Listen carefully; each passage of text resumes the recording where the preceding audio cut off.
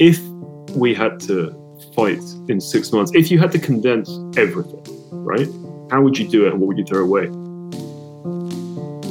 I've heard the wailing of our procurement system is too slow and unresponsive to keep us relevant. And I've heard each one of those administrations say, we're going to fix this thing. We're going to speed up the capacity for us to go from concept to field. And we never do. Welcome to episode 41 of the Irregular Warfare podcast. Your hosts today are myself, Laura Jones, and Andy Milburn. In today's episode, we discuss organizational change and how organizations within the irregular warfare space can adapt to emerging threats and technologies. Our guests discuss how and when organizations adapt to a changing environment and what happens if they fail to do so. The conversation continues into a discussion of how emerging technologies require significant acceleration of change right across the security sector, from modernizing the military procurement system to recruiting and retaining the talent needed for future conflict. They then talk about the difficulties in changing rigid organizational structures and ingrained cultures, and they explore avenues to encourage change from within.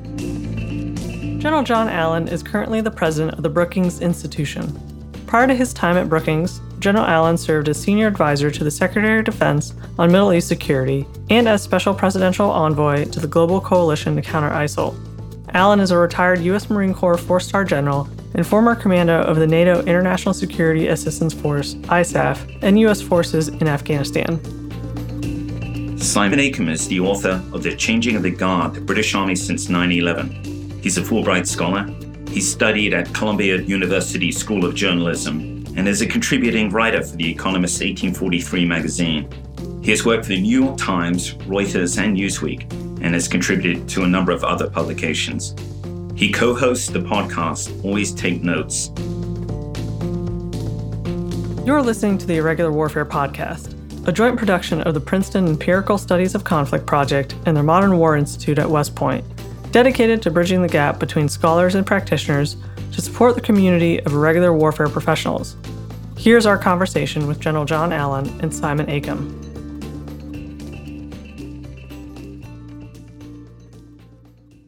General John Allen, Simon Acom, welcome to the Irregular Warfare podcast. Thank you so much for being with us here today.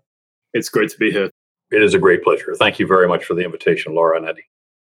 With the current shift to strategic competition, what do you think are the challenges irregular warfare leaders face in shifting their organizations and personnel to meet this new environment? And do you think there are any lessons from the past that can help guide them within this change? Andy attended something called the Infantry Officer Course, United States Marine Corps. And I can remember very well, this goes to the issue of institutional change.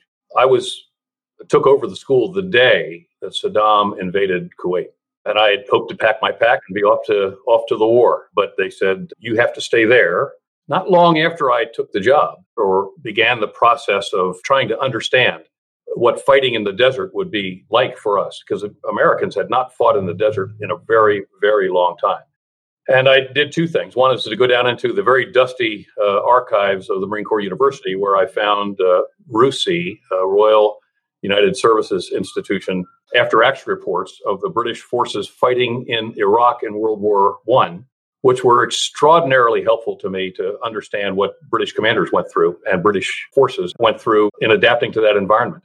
And going back to the issue of the Clausewitzian tension between the character of war and the nature of war, character of war being the technology and the nature of war being the human dimension, I got a call shortly after I took over the job from a fellow by the name of Jim Mattis. Some of you may have heard of him. And he said something extraordinary to me. And he said, you produce a good lieutenant, but they can't think fast enough. In other words, the infantry that I had grown up in the Corps, had been an infantry that was very good operating at 4 kilometers an hour. In other words, how fast we could march. Jim's point was very clear, which was intellectually, we needed to have officers who were capable of adapting on the fly with great agility and flexibility and adaptability in an environment of high-speed maneuver and firepower intensity that we had never seen before. And he basically said to me, your officers, the ones you're producing for this war, because they were graduating going straight over, need to be able to think faster, they need to be able to decide faster, they need to be able to adapt to a strategic environment where the changes will come so quickly at them. And we changed the curriculum immediately to mount all of the officers. We didn't do anything on foot anymore. We were mounted from that moment on.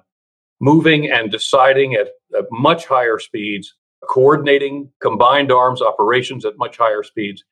And the entire Corps had to embrace the reality that while the character of war hadn't changed dramatically, we were going to fight with what we had.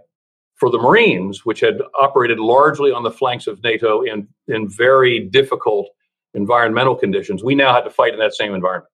And so while the character didn't change dramatically, the nature had to change a lot. And that was an example, I think, a good example of when an institution had to really turn within itself and adapt very quickly to a changing strategic environment.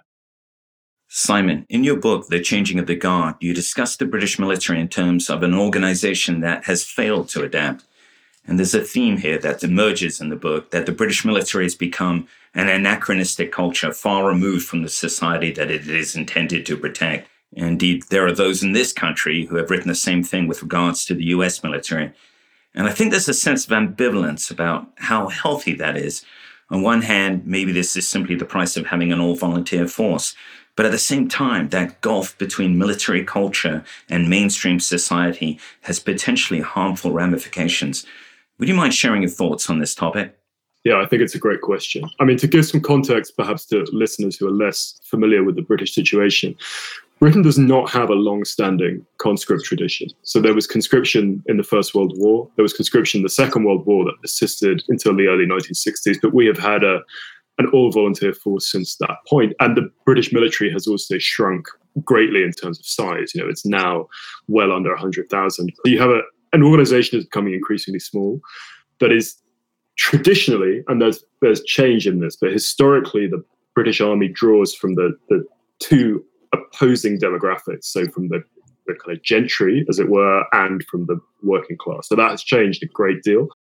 But it means that you can have, certain families or things like that who will contribute people over generations and over generations. But it does mean that it is an institution, is a part. And I think particularly with the British, and I explored this in my book, that a bind that the army is in is that for us, our system military organization, and particularly the division between enlisted and officers, is historically fundamentally rooted in our class system. That is an indisputable fact. Now, certainly since the 1980s, Britain has determined that being an officer is not about social class, that it's about quantifiable attributes, be they leadership or academic or so forth, but it has not really worked out how to do that. So a lot of what I explored in my book, and you'll be familiar with, is how an army that is facing an increasingly flat and less deferential society, an increasingly diverse institution, does it still try and inculcate these ideas of what it is to be a British Army officer? And I feel that particularly in peacetime, when you cannot judge someone against a very blunt metric of competent or non-competent operations, you can potentially get into the weeds. To Simon's great points, look, the United States has for some period of time lived with the reality that less than 1% of our population at any given time, for preponderance of the last 20 years, has fought two major theater wars and been involved in a global special operation, if you will, to beat back jihadist terror and the emergence of terrorist networks, and to, in many respects, deter the Chinese with forward presence operations by the 7th Fleet, the United States Army, and the Marine Corps in East Asia. All of that borne on the shoulders of young women and men who constituted less than 1% of the population. And so we have, as I'm sure our dear friends in the UK, we have worried about the potential drift within our society of the vast majority of the society that has no connection with the military whatsoever, yet the vast majority of its security is guaranteed by such a small percent of the population. And for us, as Simon said very well, this may well be the wage of a democratic society, a society where the force is not a conscripted force. We sometimes use the term all volunteer force. It's really an all recruited force. And so we have to create an environment that is attractive to the young men and women of our society to want to be part of this. And so, I won't speak to the other services, although I could probably, but in the Marine Corps, we try to create the ethos that to be a Marine is to be part of something bigger than yourself. And it's not really about the killing, although actually we're pretty good at that. It's about the willingness to sacrifice, and to sacrifice on the part of something bigger than yourself, to sacrifice on the part of the interests of the United States based on the principles of the Constitution, et cetera. And so this reality that an all-recruited force can, in fact, either have no identification with the regimentation of service, no tradition of service in their families, and then when they join the service, be in many respects isolated from the vast majority of the American population. And we really had to think about that. And I think as we have come to grips with that more and more in the U.S. military, we spend a lot more time in our professional military education and in the reading we expect our officers to do to understand the civil military relations that are at work in our society. And the inherent responsibility is, as one becomes more senior, to be able to represent the military dimension to the civil dimension. And it comes to its apex, truly its apex. I experienced it as a 4-star general, sitting in the sit room in the White House, having a personal conversation with the President of the United States about how an entire theater of war would undertake its operations. You don't arrive there by accident, and you can't arrive there by accident. We have to ensure that our senior leaders are fully connected into, senior military leaders are fully connected into the civil military dimension that ultimately bridges this gap between 1% of the population or less and the vast majority of the American population. Simon, you don't say as much in so many words, but another theme of the changing of the guard is that the British military is perhaps no longer very good at fighting wars. This is obviously a controversial stance, not widely accepted on either side of the Atlantic, which is why you put so much effort into backing your claim with reams of evidence. It's an opinion that cuts to the core of the British military's view of itself, and for that matter, how the UK military is viewed here in the United States. Why do you make such a claim, and what, in your opinion, are the underlying causes for this decline? It's a fascinating question, firstly. It's worth looking at where the British military in particular was at the time of 9/11 20 years ago. So as I say in my book, 2001 marked the end of 2 decades of success, and I think it was often genuine success. The Falklands in 1982, the First Gulf War in 1990 and 1991, the Balkan peacekeeping tours, Sierra Leone, Kosovo, and then Northern Ireland, which was into its 3rd decade by that point. The army thought it had done really well. I would say it had done well, but it had created a sense of itself and of what it was at that time, which is summarized by this phrase, the best little army in the world, which was in wide circulation in the British military 20 years ago.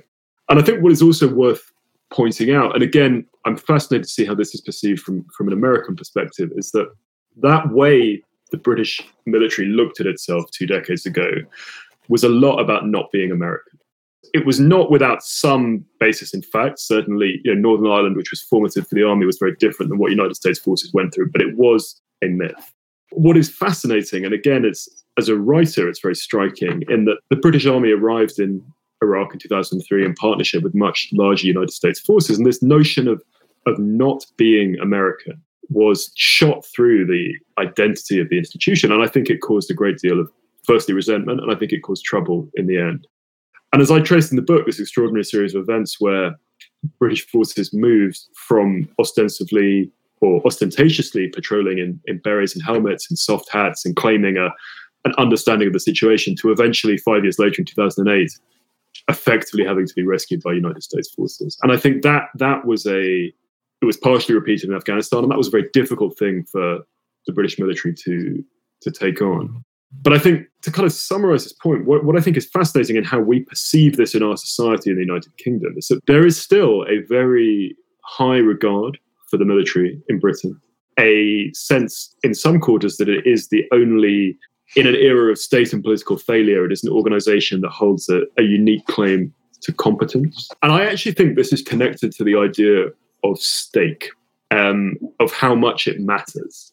I think as we've said, these wars were fought far away and by professional militaries. It's true that they were huge geopolitical ballets, but it's also true in both the United States and the United Kingdom, these were not existential matters. And I think the way that we kind of revere our army and regard it as untouchable is a fact that we have not really had to rely on it. And I think that is a function of where it sits in our culture. John, to follow up on something you said earlier as well, is when you had to shift the infantry officer course to now thinking past the speed at which you could walk. Do you see that now a similar inflection point, kind of what Andy was alluding to where we've got emerging technologies and we've got human-centric organizations, but we have emerging technology that are inherently not human-centric with automation, machine learning, and AI? How do you think that's going to affect how our organizations will have to think, the speed at which they're going to have to think, and the issues that they're going to grapple with some control being taken away? Well, I've written pretty extensively about this concept called hyperwar. It's in the book I just put out on future war and the defense of NATO, and the other book at Brookings here called Turning Point, Policymaking in the Era of Artificial Intelligence.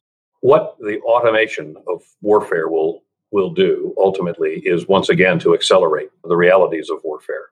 And just as we had to adapt to be relevant in speed and relevant in time in Desert Shield, Desert Storm, as technology accelerates virtually every dimension of warfighting, from intelligence collection and analysis and dissemination to command and control systems that support commanders or assist commanders' decision-making, to the dispatch of systems that could theoretically completely automate the kill chain. And the challenge that we face right now is how, coming off of 20 years of warfare that was fought at relatively slow speeds in many respects, how do we cage our education system and the intellectual processes that emerge from it? How can we do that as the technology is changing so dramatically? And you used some of the terms. It's machine learning, natural language processing, computer vision, but the machine learning and the algorithms that we're developing will give us enormous capacity to operate at speeds faster than we have in the past. The challenge for us is first recognizing it. Second, working in a system, since much of it is developed commercially, working in a system where we can bring the private sector into closer proximity, into a tighter orbit with military requirement systems, so that we no longer in a world of hyperwar. We can't even survive in an environment where from concept to acquisition and fielding, we're taking a decade. So we're just beginning to really grasp this issue. I've been pleased to see that we are. We're putting some serious money now into artificial intelligence and how those capabilities can be assimilated into certain requirements as we move forward. But as with all things, this takes time. And it's a matter of how quickly we can move to recognize that there are dramatic changes in the character of war moving forward, and a dramatic obligation for us to deal with the nature of war to ensure that the human component is properly characterized and in equilibrium, the technical component. If we don't embrace it in a very real way, we're going to be too slow. John, you've hit on a couple points as to how the United States can better procure and adapt to emerging threats. Can you talk a little bit to how our adversaries and also how our allies are meeting this threat as well? We've just had our principal adversary on the planet, the Chinese, successfully demonstrate a fractional orbital bombardment system. This ought to be keeping a lot of people up at night, and you barely hear anything about it in Washington. The Soviets actually perfected this as a very effective system back in the 60s. And it was one of the things that we were deeply, deeply concerned about with respect to our ballistic missile defense capability. Well, the Chinese have just done it, and they did it without us understanding that they could. We ought to be deeply concerned about this. So I said, we in the U.S., we've got some very serious soul searching that we have to undertake in the aftermath of 20 years of war in a certain and strategic environment.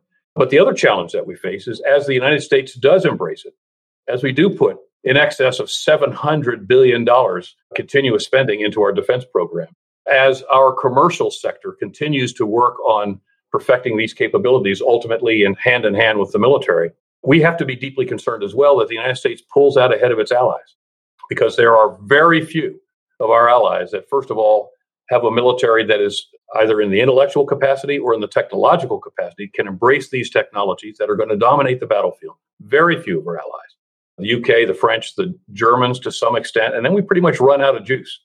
So one of my worries is that we see a gap begin to develop between the United States and our NATO partners. We're a long way before we can see the alliance adopting these kinds of technological capabilities and the warfighting results that we should imagine.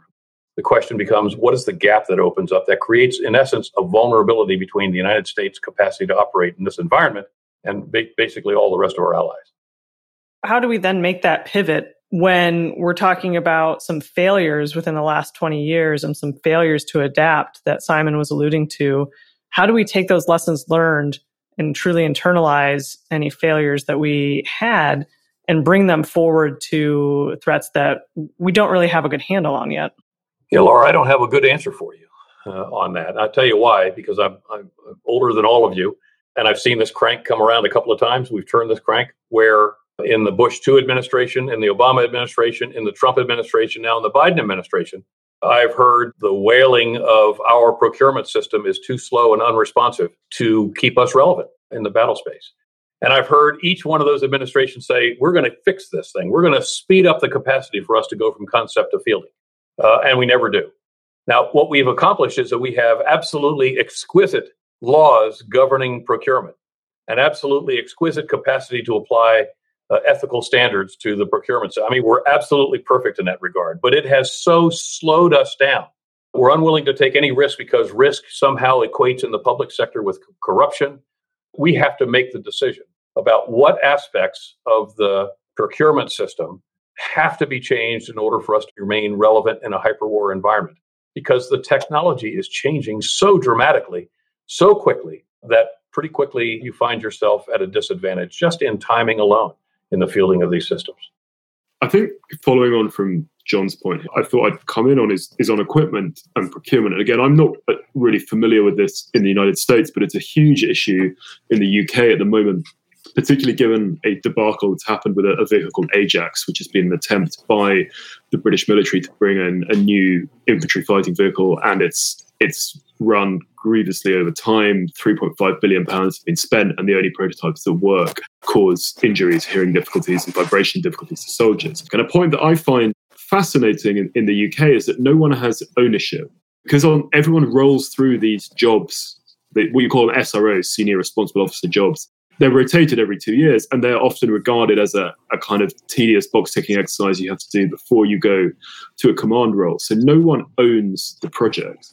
And there's a couple of examples of how that was done very differently in the past. So the BV, I forget the exact terminology, is that when that was procured in the 1980s, they gave the job to one guy, and he just stayed with it. And he held that responsibility from commissioning through to when the vehicle came in the field. And so you have ownership and you have accountability. So another example, this is from the United States, that I find fascinating, is the development of the B-29 Superfortress in the Second World War. So what is not well known is that the B-29 cost more than the Manhattan Project, right? Like, it was the most expensive single weapons program of the Second World War, but it was also an incredibly difficult technical project because it was orders of magnitude ahead of where things were. So it had cabin pressurization, it had automated gun turrets, technology that was incredibly advanced for that period. And also critically, what they tried to do was to do development and production at the same time. And my sense is that every time that you have this major move forward with a form of technology, you have to bring managerial structures, and the way that you run your people has to advance as well in parallel. Otherwise, it just doesn't work.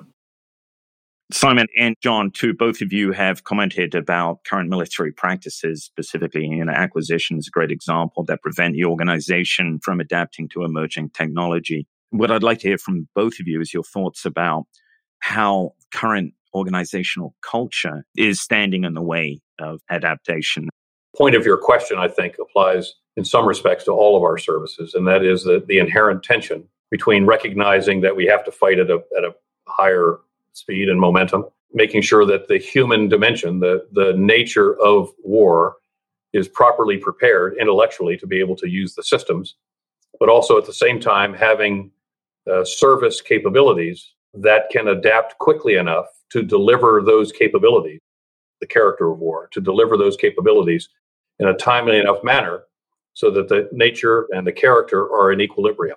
We have robust service experimentation efforts that attempt to prove that in an experimental environment, artificially intelligent, network-centric or network-capable warfighting capabilities will in fact work. And we prove that in those warfighting capabilities. The problem is the procurement system that then would deliver those capabilities to those troops that are now proving that they're intellectually capable. It's not there. It's not happening.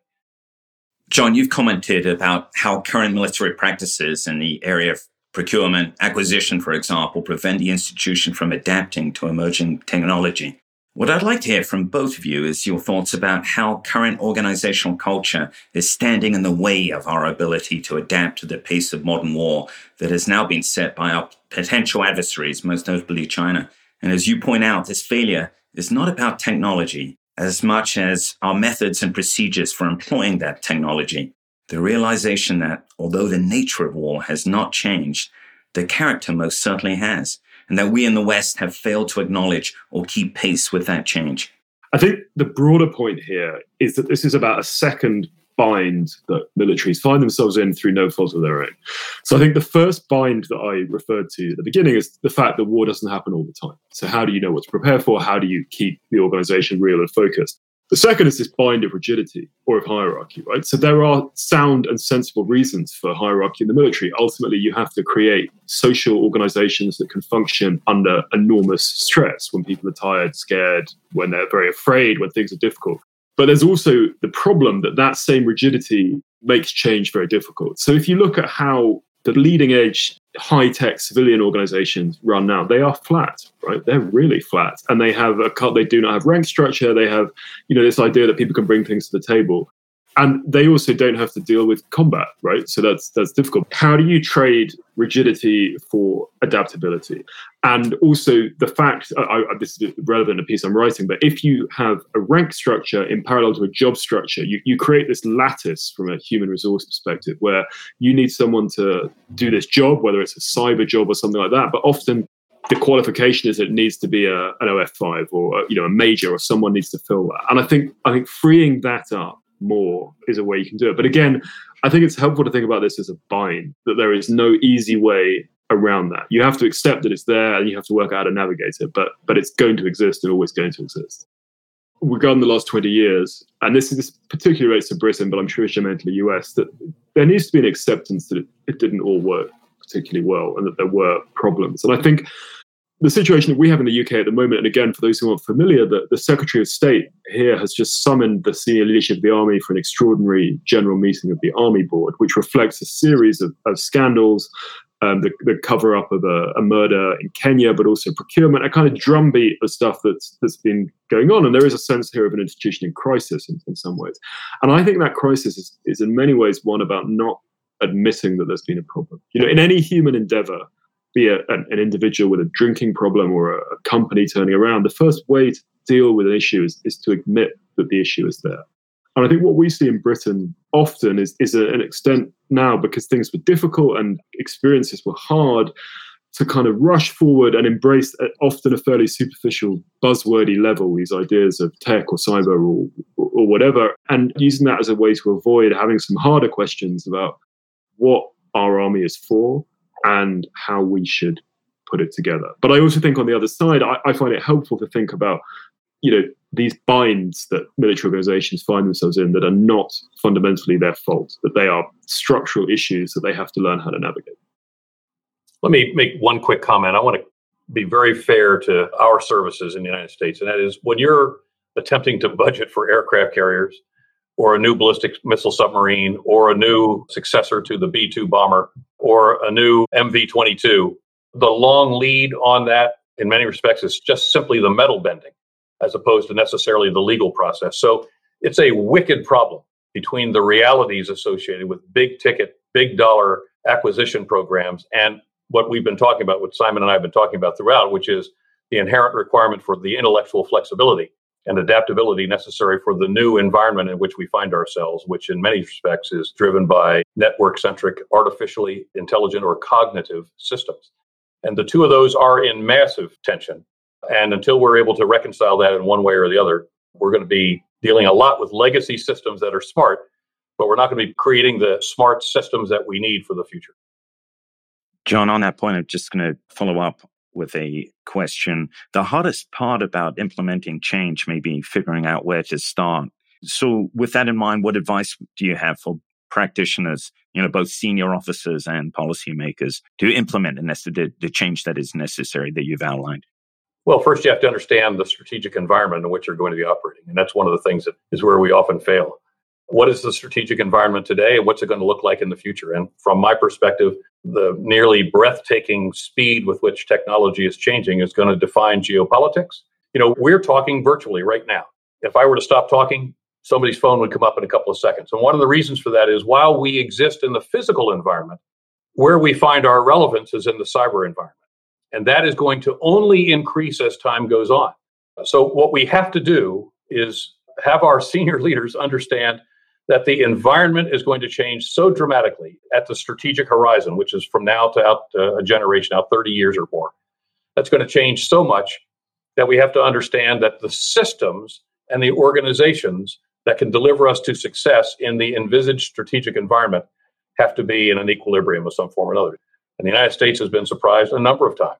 And we have got to understand that the human piece of this thing is dramatic. It's important. There are recruiting aspects of it, different kinds of people, how we train them, what we expect of them, how we educate them. All of those things have to fit into ultimately the nature of the character of war, which is a highly dynamic, technologically advanced environment. And the fundamental difference, Andy, when Jim Mattis's note arrived that caused us to change throughout the entire Marine Corps was we stopped being an organization that was top-down driven in the context of decision-making to one where decision-making was instilled in the most junior officers in a flat way so that we gave them mission orders. This is where maneuver warfare really took over. We gave them mission orders. They made decisions. They moved out, and they fought with the technology they had. The nature of war leapt ahead of the character of war because we consciously chose to get the decision at the very heart of what we were doing. And I don't think that's changed to this day. The problem is, can we ensure that the officers we recruit and the way we prepare them for the decision-making environment in hyperwar is consistent in the equilibrium standpoint with the environment that we're going to face at the strategic horizon? Do you think if we implement change and we try to revolutionize our organizations, both structure and culture, how do we measure success of that? Can we measure it ex ante, or do we have to wait until it's truly tested or there's a crisis to see if our changes have actually worked? We don't need to be eye deep in a bloody conflict to determine whether we got it right or not. To some extent, even though it sounds like it's a contradiction, when Jim Mattis called me and said, we got to be thinking at 15 to 20 kilometers per hour instead of 4 kilometers per hour, I immediately packed up the infantry officer course. We flew to 29 Palms and I mounted them all in armored vehicles and we just barreled down the desert, firing and moving as fast as we could and communicating. And that changed everything for us. And this goes to your point, Laura. We have got to test our systems constantly with maximum capacity to stress them until they fail. So we've got to put our own forces in an environment where they are stress tested to the point of failure so that we know whether we'll be up to the standard when the time comes. But we have to really think hard about what warfare in the cyber environment and cross-domain environment really is going to look like. And I think we're really just beginning to try to figure that out.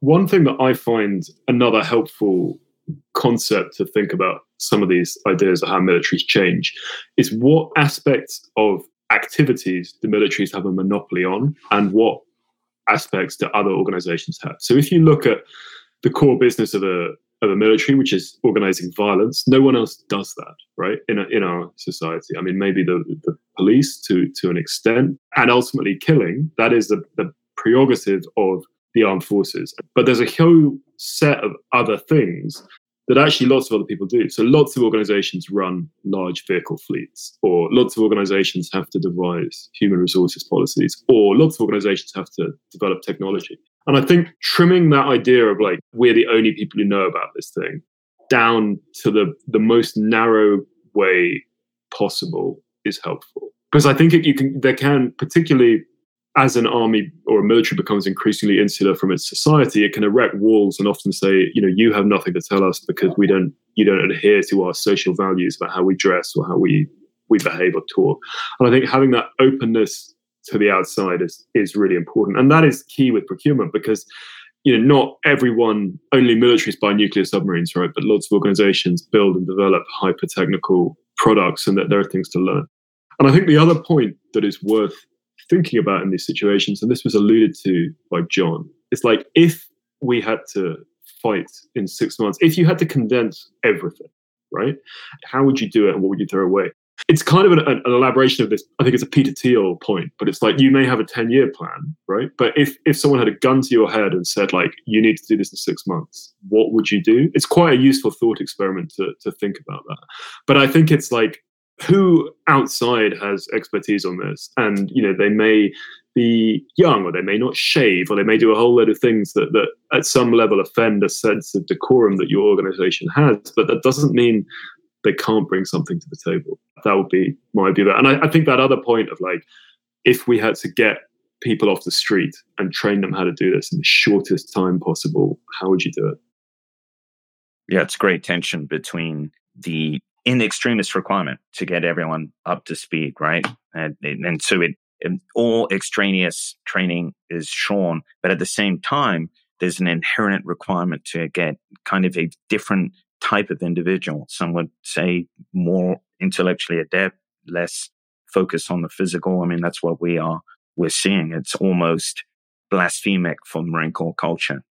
And that's the right word, like blasphemic or heretical, right? Like it is going against the culture. And I think picking up on a point that John had earlier, and again, this is from the British experience, but about 1990, about the Gulf War. I didn't write about this in detail in my book, but what I do know is that so Britain in the 1980s, in theory, had 4 armoured divisions in Germany. That was their contribution to NATO, the major strategic point. They sent 1 to the Gulf in 1990, so a quarter of the force. But in order to send that force, like, there were 17 tanks left in Germany, British tanks, and everything was sitting on breeze blocks because they took the spare parts off. Like, what it revealed was how hollowed out the whole thing was, because it was all about what was in the shop window, what looked like capacity was.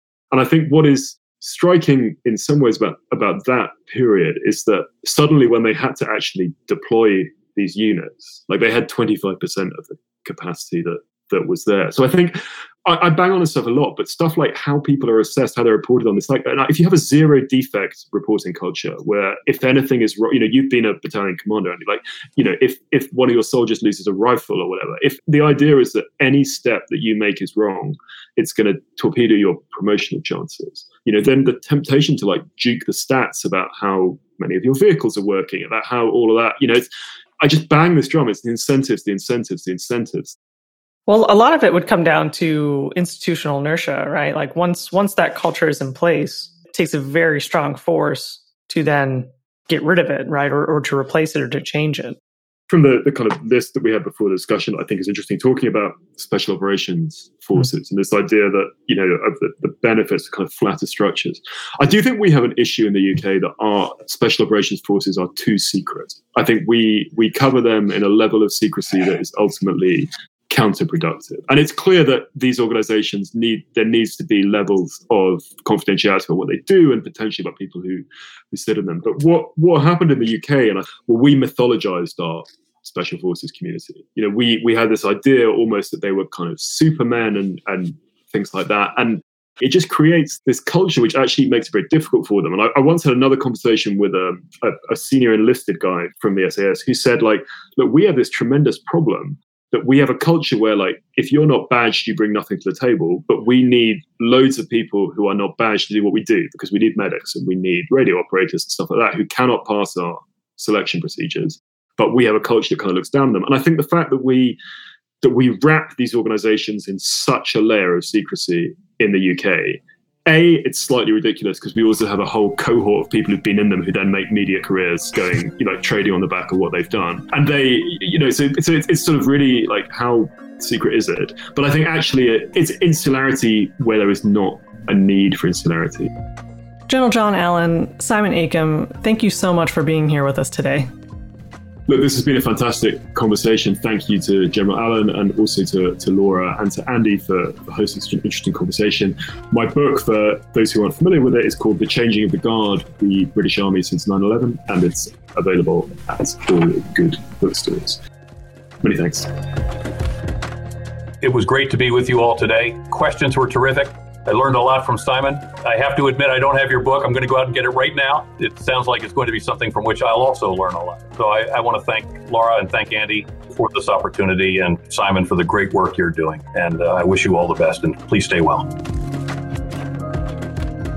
Thanks again for listening to episode 41 of the Irregular Warfare podcast. We release a new episode every 2 weeks. In our next episode, Kylie and I discuss coalitions through the American-Australian lens with Ambassador Douglas Lute and Ambassador Duncan Lewis. After that, Abigail and Kyle explore the book Bullets, Not Ballots, Success in Counterinsurgency with its author Dr. Jacqueline Hazelton and Dr. Anne-Marie Slaughter. Please be sure to subscribe to the Irregular Warfare Podcast so you do not miss an episode. The Irregular Warfare Podcast is a product of the Irregular Warfare Initiative. We generate written and audio content, coordinate events for the community, and host critical thinkers in the field of irregular warfare as fellows. You can follow and engage with us on Twitter, Facebook, or LinkedIn. One last note. What you hear in this episode are the views of the participants and do not represent those of Princeton, West Point, or any other agency of the U.S. government.